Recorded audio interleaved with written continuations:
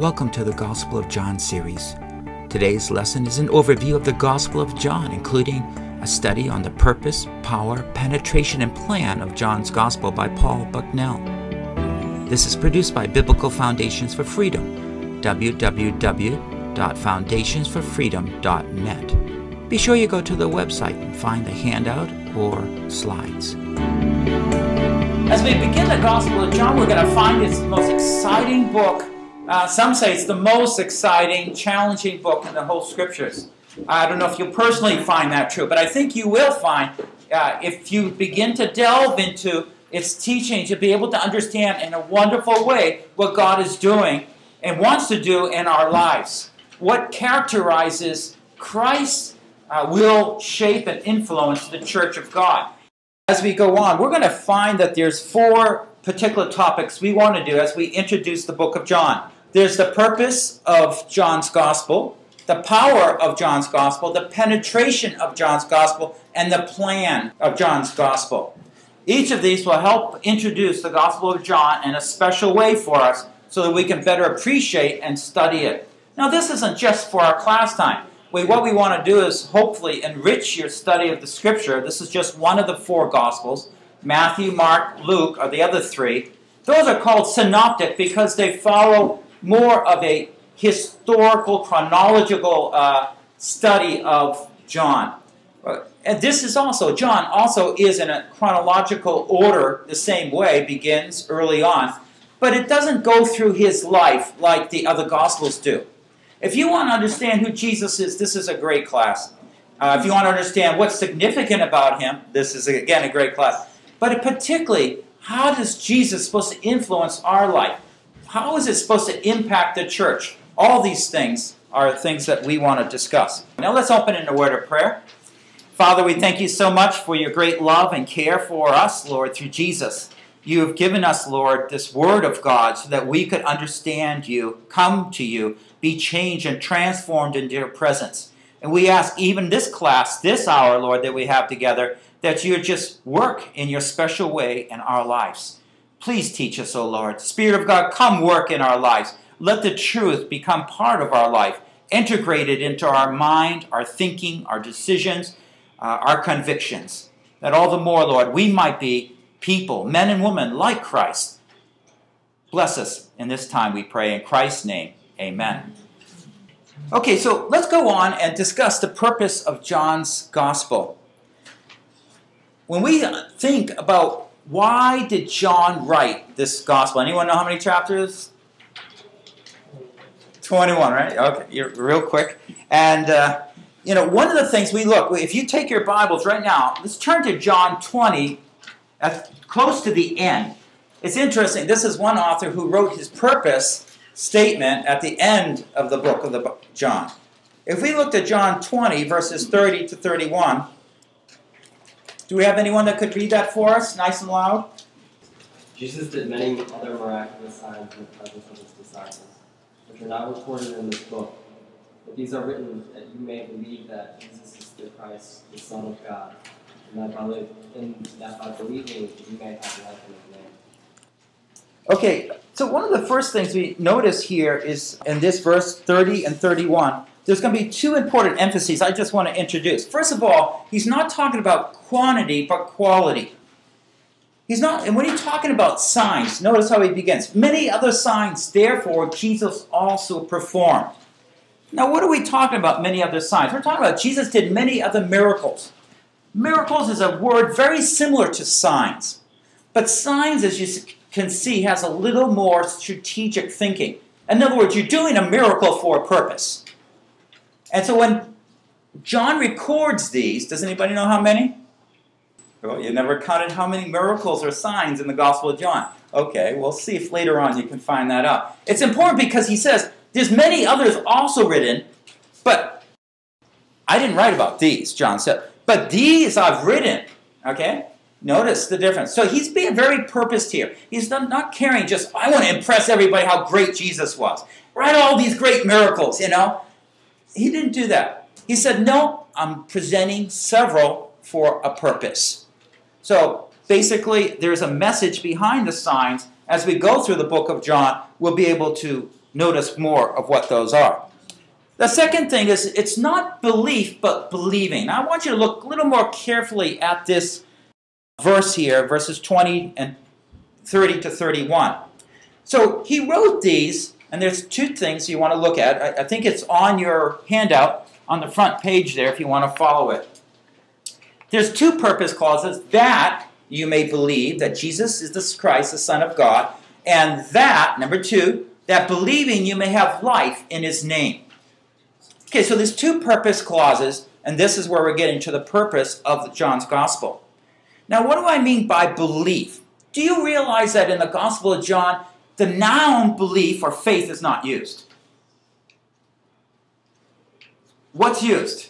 By the way, in Greek, the word belief, pistos, you might, some people might know the Greek from it, but faith, trust, belief are all the same Greek word. We just have different English synonyms that we sometimes translate for that word, that one Greek word, pistos. But it's not used at all in Gospel of John.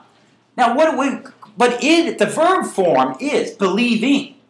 So putting our trust in, believing, casting our hope upon something, that is used so many times throughout the Gospel of John. 2 times right here, in fact, in this verse 31. So, in other words, John is not interested in creating a static faith, a sense that I know Jesus came. Jesus is the Son of God, I know it. Not interested at all, is he? What is he interested in? That you have a sense of reliance upon, a trust in Jesus. In other words, as we get to know Jesus Christ, it is not something, just some knowledge I know about him, but it is a sense of reliance, a consistent relying upon him that begins to impact my life. And so this is what we said, that you may believe that Jesus is the Christ, the Son of God. Now there's 2 things here that we want to focus on. So first of all, it's the revelation of Christ's true nature. Who is Jesus? It's one of those questions, you might think of, well, who is he? Well, here, John is trying to convince us that who is he? He is the Son of God. Now you say, well, what does the Son of God mean? What do you think he's trying to say here by that? Believe that Jesus is Christ, the Son of God. What is the implication of that word, that phrase, Son of God? It's kind of strange, right? I think more to the Western world, this is a little bit more strange. How can God, doesn't have a wife, have a son, if you want to think of it down that kind of linear way. What does the Son of God mean? Now, he's going to spend the whole book trying to show us. Partly because this phrase, he's going to expand it through all the things he's going to say. Now, this next week is speaking about Christ entering into the world. And he's going to kind of show the whole different characteristic. Yes? Well, I wish he just said Jesus is God. Because that's the point he's trying to get everyone to buy into. Okay, well, how do you link Jesus, the Son of God, with Jesus is God? He says Jesus is Christ, and then Son of God. So you're saying Jesus, that's person was sent. Okay, so first of all, Jesus is Christ, which is another word for Messiah. Okay, so this is going back to Old Testament understanding that there would be a Messiah that would come into the world and bring his people back to God.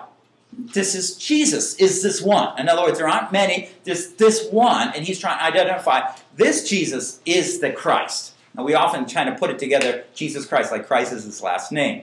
Well, that's not the case. Christ is a title. Jesus is the Messiah, and that's what we're trying to understand. Second of all, that he's the Son of God. Okay, so let's go back to Heather's, my question. Yes? So there's 2 aspects of Son. Let me just mention 2 at this point. There is actually a third one. The first one is that you have the same nature. My sons aren't ducks, okay? My daughters are not, worms, but they're people, they're individuals, right? So they're a part of the human race. So if we think there's a Son of God, what we think of is what? He's deity. He's God. He's God's nature. He shares God's nature. This is one aspect. So you're sharing the same nature. Second of all, what are you doing? You're talking about resemblance, and that's what you're talking about. It's more, you can see that reflection. Oh, I know you. You're Bucknell. You're one of my children, right? You can say, hey, yeah, there's a resemblance there. Or you and your father. Yeah, he just brought you to college and said, hey, you just 2 look alike. I can tell you're part of the same family. Yeah, and there's this aspect of it. So there's an inherent nature as well as the outside. Now the truth from this is what?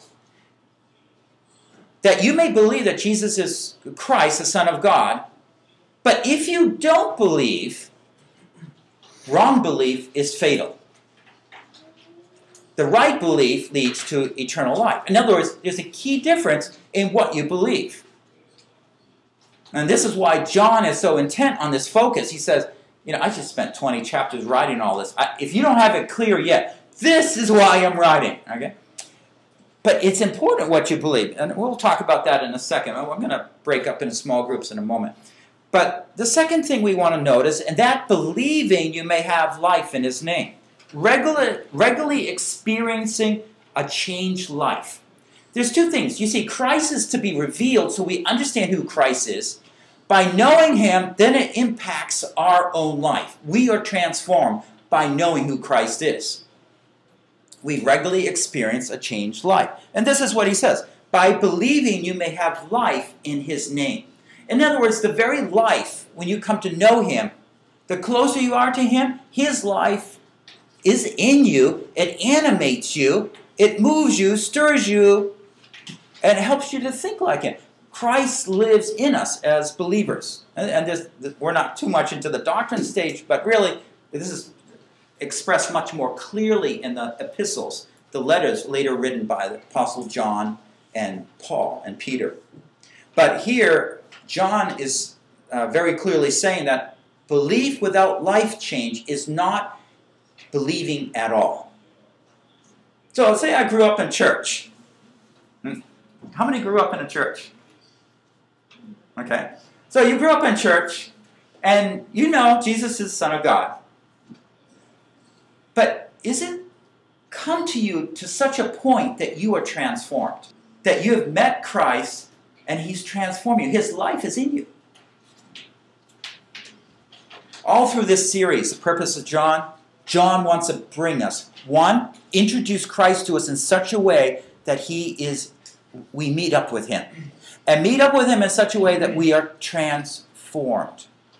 This is all what we're focused on. So this is the purpose of John. Are there any questions? I just want to go back to, you said there's 3 words in Greek, the Greek belief, believing, what was that Greek word again? Oh, pistis is the Greek word. Pistis? Mm-hmm. And there's 3 English synonyms. What are they? Faith, trust, belief, yeah. See, the problem comes about, believing is actually okay. The problem is, in the Western world, we think belief is, I acknowledge, I know that as a fact. Rather than the sense of belief where I trust it. So there's a difference. And when we say I'm believing something, it just means I know something. That's my faith. I go to a church, of course I believe that. I go to a mosque, of course I believe it. I go to a Hindu temple, of course I believe that. But the point is, I'm believing it in such a way that changes the way I live my life, and I end up trusting him. Okay, there was 2 aspects about sharing the nature of, so he's God. The second of that he shares the person of. You can get to know God through Jesus. As we go through the Gospel of John, you'll see that very clearly. We don't quite understand the Trinity, how it all works together. I'm just saying that. We understand there's glimpses of it, this Father, Son, and the Holy Spirit. The Son-Father aspect is more what we're talking about right now. We are just trying to grasp it a little bit, and we use these type of illustrations to help us, get basic, essential thoughts from that relationship. That's a very theological question.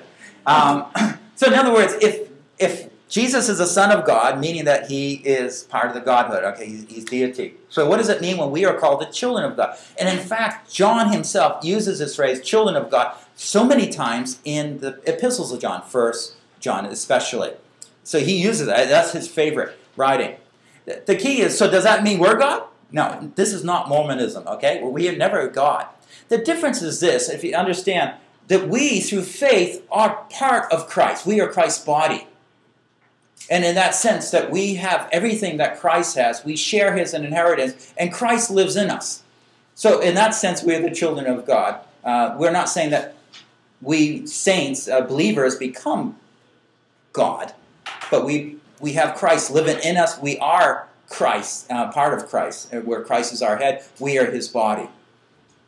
I hope that answers you, but it is a very complicated question, actually, a very good one. When we go into the Gospel of John and we begin actually looking at the text, we'll be able to look into that more clearly. We describe, you ever hear the word logos?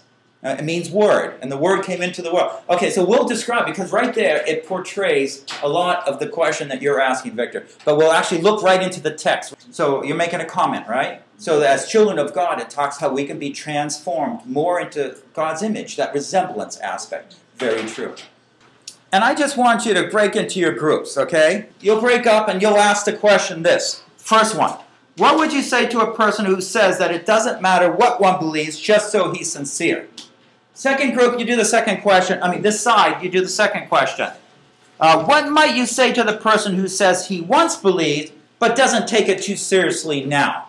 In light of what we just looked at. Okay, both these questions are written in light of John 20, verses 30 to 31. But on this left side, we ask the question, what would you say to a person who says that it doesn't matter what one believes, just so he's sincere? Yes? We didn't agree with that because, we were saying, you can be sincere about a lot of things, and if it's not the right cause, it can be really, really horrible. Like Hitler, he believed that he was superior, and that was an awful thing to be sincere about. So okay. It really depends. Okay, that's a great illustration. It does matter what you believe.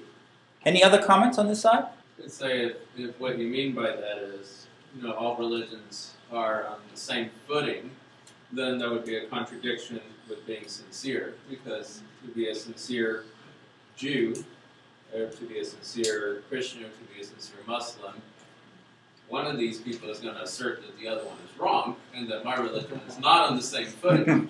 Okay. So I can't be both. I can't be sincere and say it doesn't matter which religion you pick. Okay, great. And in contrast, this applies to the first purpose that John says. He's writing to convince us in such a way that we will be believing that Jesus is Christ, the Son of God.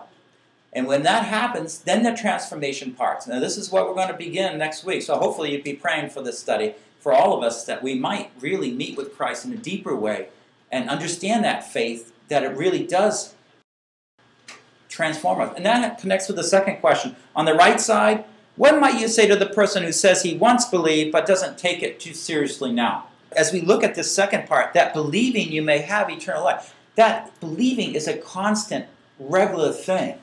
We can't put our hope in something in the past. It's something that we now are being transformed, something now we engage in, something now that we are relying on. So we can't just say, oh, I believed once, my heaven issue's all cleared up. It doesn't matter now. But we have to get back to what John's writing and saying that relationship we have him, it impacts us so much. It impacts our whole life. Okay, I'm going to go on now and look at the power of John's Gospel.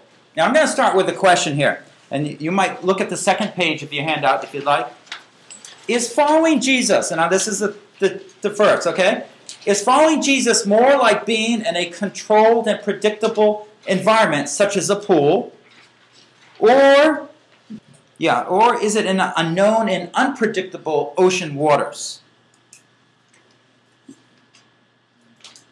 Now, what's the difference between the two?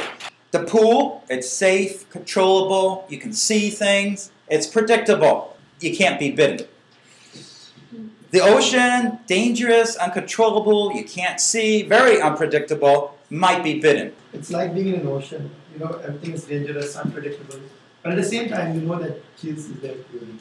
And you can be peaceful and calm while being in the ocean. Okay. Put ourselves into, thinking of Christian life from the beginning as you grow.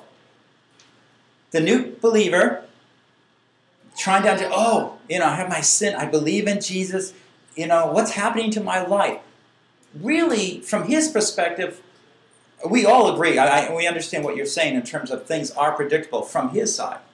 But from our side, it's very unpredictable in the sense that it's like I'm stepping in the ocean, another step, I'm getting deeper and deeper. There's things that are going to happen to my life that, from my experience, yes, I am speaking from my own experience as growing up as a believer, right? Each of us.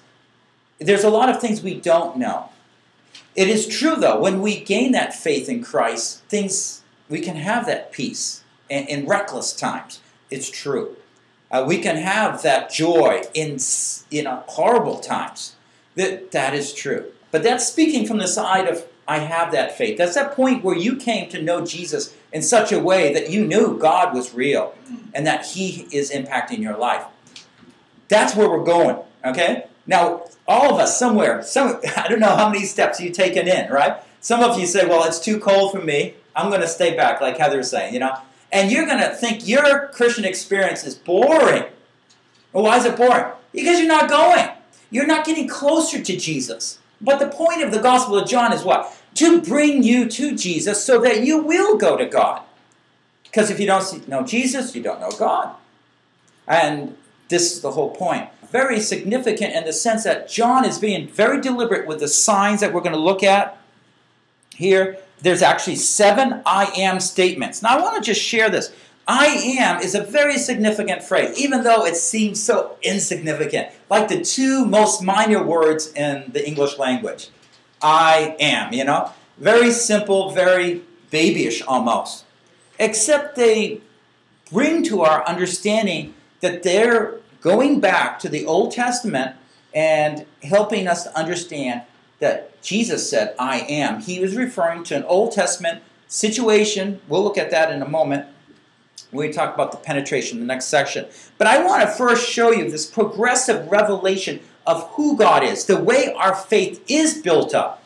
I really hope all of us will never question when we go into a battle whether God's with us, and we'll have that peace of God. We'll know He'll be with us. Notice here on your chart, there's 7 I am statements.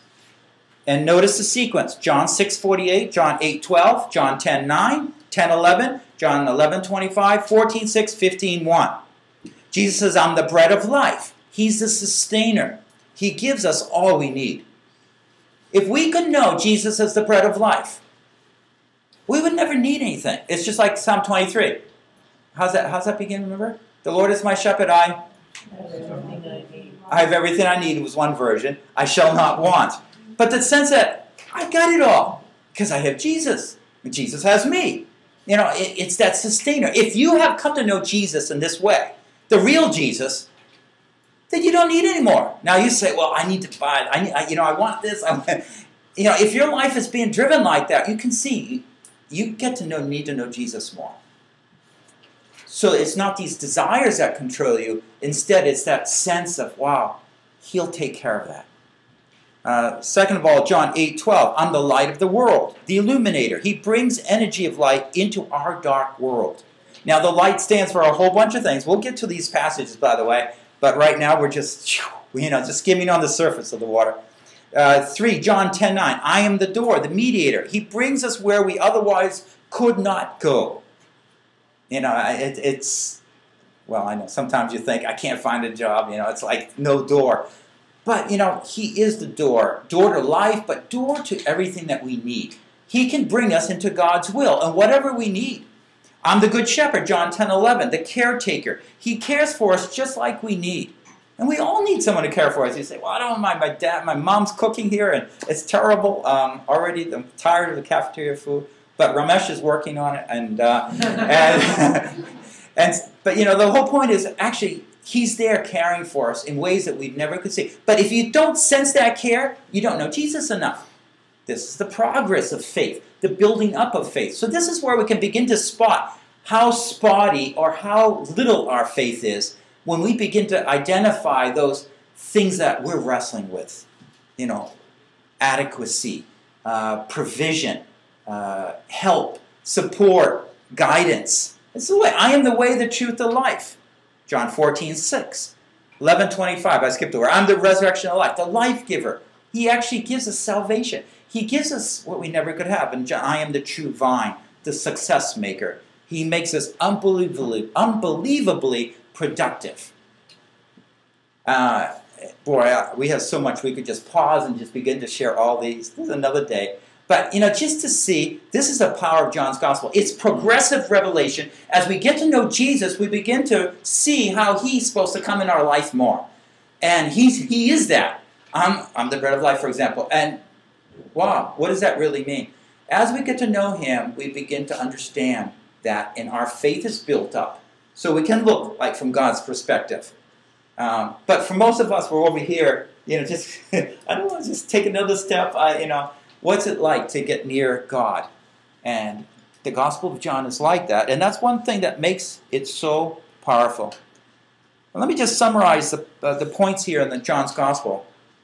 Thinking about the revelation of Christ's true nature, first of all, is knowing Christ is a step-by-step set of experiences. It's not like, I believe, I have faith, that's it. It's not that at all. That is the entrance. That's the doorway, the threshold. But now, Christian life is defined by an unbelievable number of experiences of getting to know him more. And that's why personal quiet time, devotions, is so important, because it maintains that relationship. And second of all, that regular experience of a changed life, it's the more I know Christ, the more my life is impacted or affected. The more I know him. So if you think my life is dull, well, you can just say, I am at a distance with Christ. Maybe I don't even know him, but if I do know him, I'm still not there, and I have a long way to go. Be able to admit this and be able to say, wow, God, I want to know you more through this time together. And you might trace for yourself, how you have grown spiritually. And start a spiritual journal, maybe even for the semester, or maybe for your life. Where you started, where you're growing, and where you stopped maybe. But you say, well, I want to go on. I want to go on. Yeah. So let me put it this way. I'm talking about the personal relationship, and that's this whole class. I'm talking about John 20, 30, 31. To believing, right? That sense of relying on. So when we're talking about the first one is where we actually gain a faith in Christ and know, oh, Jesus is the Christ. He actually came to earth. Now what it means is, as we get to know him, the believing is that personal relationship. So as I spend time with him, I get to know him more. And he passes on what I need to know, the insight I need, the confidence I need to be able to make the decisions and carry them out in life. Okay? It's not so much that he's going to do these things for me. He is going to be there to help me to carry out the things I need to do. The penetration of the John's Gospel. Now, you have on page 3 a box with a lot of Hebrew letters. Okay? I want you to do something and tell me who can do it first. All right? Raise your hand when you do it. Find 3 of the same words. Okay? Hebrew words here. Okay? Circle. You already found them? Oh, you cheated, right? You started early. Okay. All right. Okay, but find them. Everybody find them, okay? Now you read from the right to the left. Okay? Read from the right to the left. Find 3 of the same words. Circle them, underline them, yellow them, whatever you want to do. Who's found it so far? We got 1. Okay, the youth are ahead. They must have been doing it while I was talking earlier. Yes, okay, good. Okay, that word is, by the way, it's translated right below in John 3:14. It says, and God said to Moses, I am who I am. And he said, thus you shall say to the sons of Israel, I am who has sent me to you. So what's being repeated? I am. Okay, now I want to go back. We just talked about Jesus said, I am the bread of life. I am the light of the world. Now we want to think about this because it's important. Sometimes he just says, I am. What is Jesus referring to? He's going back to this incident, remember, before Moses. And he's describing who he is. Who are you? What am I going to say? And he says, well, this is who you're going to say when Moses is going to go before Pharaoh. I am, what? Sent me. And what kind of name is that? But that's his name. Now, we know about this phrase, Yahweh or Jehovah. Now, in the Greek Bible, the English, the Chinese Bible, excuse me, in several languages, they actually translate the I am as Jehovah or Yahweh in their own language. Yehovah, for example. In English, we don't do that. What do we do in English in the Old Testament when Yahweh is used? Okay, the Lord, how is it spelled? All capitals, yeah. So I want you to do this next week. When you're reading the Old Testament, I want you to read where there's Old Testament, all capitals in the Old Testament. And you'll see that that's the same word as Yahweh. They should have just put Yahweh in, but they didn't do a very good job translating things. So we confuse it with another word for God, Lord, Adonai, and even another one, which means something totally different. This is his name.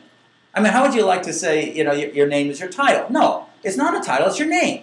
But I don't know why we would call him Lord when he actually has a name. He's saying, I want you to get to know me. Do you see? This is the point. And the Gospel of John is getting to know God through Jesus.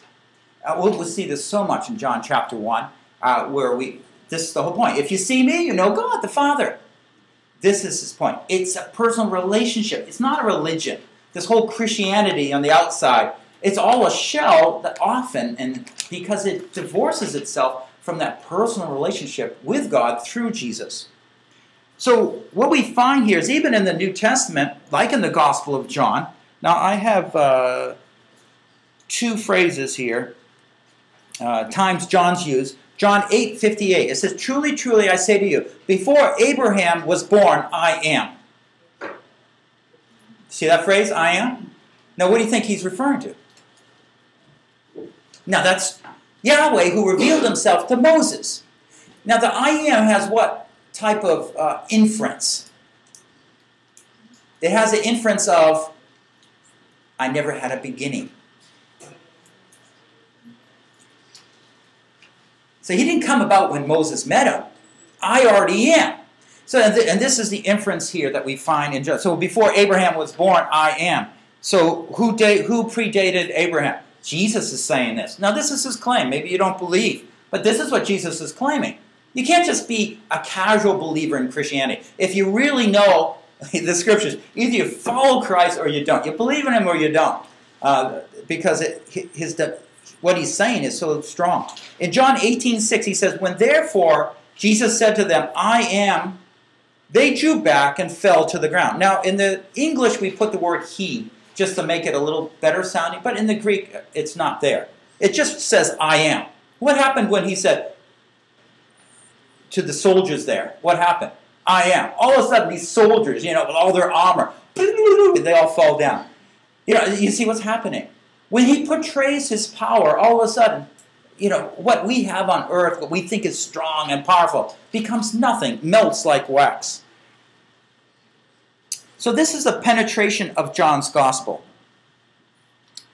We want to understand that Christ is the full revelation of God to man, not partial, full revelation. It says in Hebrews 1:1-3, as it says in Gospel of John, chapter 1. And for terms of our own experience, when I know Christ, I will eagerly worship him. I don't know about you, we just all came from a worship service, but was your worship real? I was still saying, wow, my worship is so shallow. And that's because my belief for God, it's like sometimes my computer, the connection to the internet might come in or out, your telephone in or out. It's like our faith kind of gets in and goes out. Sometimes we're closer to God, my worship is greater. Sometimes it's out and it's kind of fading. Do you ever sense that? Yeah, I see the heads. On this side, no response. But there's that sense of eager worship. And this is where Christ wants to be there. When we fully understand him, he causes that great inner sense of worship to come about. Okay, let's turn to the last section here, the plan of John's Gospel. This is easiest to talk about. Now we're going to start with a chart here. Notice it really divides right down the middle. Not in the sense of there's 24 chapters, but the sense of the first part and the second part, 1 through 12 and 13 to 21, the chapters. The 1 through 12 is talking about the general revelation of Jesus. It's trying to introduce who he is to the public. While on the right, it's more the specific revelation of Jesus. What happens when you get to know him? What does he say to you personally? There's a difference in a person speaking public and a person speaking privately to you. The first, John 1 through 12, talks about 3.5 years of Christ's life. John 13 to 21 is 1 week of his life. In the first section of John 1 to 12, we have chapters 1 through 4, a personal ministry, 5 to 12, a public ministry. In chapters 13 to 17, there's a private ministry, and then a passion ministry. Passion by meaning when he gave his life up on the cross. So in John 1 to 12, we see all the 7 signs that we talked about, the miracles, are there in the first part of the Bible. But the second part of John, not the Bible, John, is that intimate sharing. You ever hear the upper room discourse? That's where it is. Tender words, close words, serious words before he would die, and even after he came alive. So in the first part, he's introducing him generally to the public, while the second part, you can see he's coming aside with his disciples privately, encouraging them and helping them. You can see what John is trying to do. First, generally introduce Jesus to us, but then remind us, step closer. And this is where, in one sense, it is like the ocean. We don't know what's going to happen. We don't know how he's going to bring us closer. We don't know how he's going to reveal himself to us. We don't know those things. The first part of the Gospel of John, Jesus is speaking to whom he revealed himself. The second part, he talks about the way Christ revealed himself to others, very personally, very specially and intimately.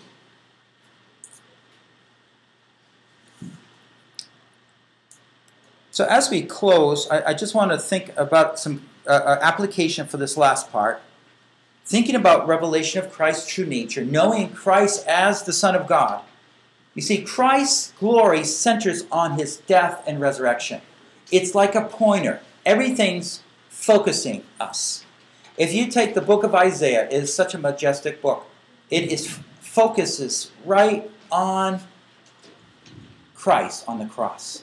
The very middle of the last section of Isaiah focuses Christ right on the cross. It's an amazing, amazing section. The closer I am to Christ, the more my life is affected. Isn't this what we've been saying?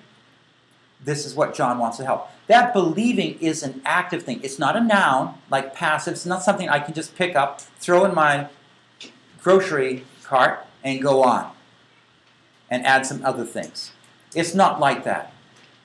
He is not tame in that sense, but he is unsearchable, unknowable. And that's what we would expect of God. But he is a way to know God more. And if we made our life as a quest to know God more through Jesus, then we would be very well going through the Gospel of John and finding what he has for us. The path, different, not very predictable in that sense, but in the sense of where he wants to bring us closer, more secure, more empowered, but as he says, more successful, like that vine producing more. This is where he's bringing us. And I'm challenging you at the beginning of a semester, beginning of a year, somewhere in your Christian life, from now on, could you not say that, wow, I would really like God to do something significant in my life through the semester? Could he teach me? Will you teach me? My Lord, you ask him, right? And bring me where I need to be. Lord, we just thank you so much for this time and just really are so blessed that we have this Gospel of John that we can read, that we can know Christ, know you, O Father. We ask, God, that you would break away those blocks and obstacles in our path that hold us back from believing more in you. That we would grow in our faith, Lord. That we would take very seriously, Lord, this challenge, Lord, to know you more. Please help us, Lord. And Lord, if we need a little kick or a little shaping, please help us there too. But Lord, help us, none of us, Lord, to be here, those who think it's just dull. But Lord, bring us into your presence, that we might all the more know your great power, glory, and love. Bless us this time. Thank you for this class in Christ's name. Amen. This concludes our message on the overview of the Gospel of John, including a discussion on the purpose, power, penetration, and plan of the Gospel of John by Paul Bucknell. This has been produced by Biblical Foundations for Freedom, www.foundationsforfreedom.net.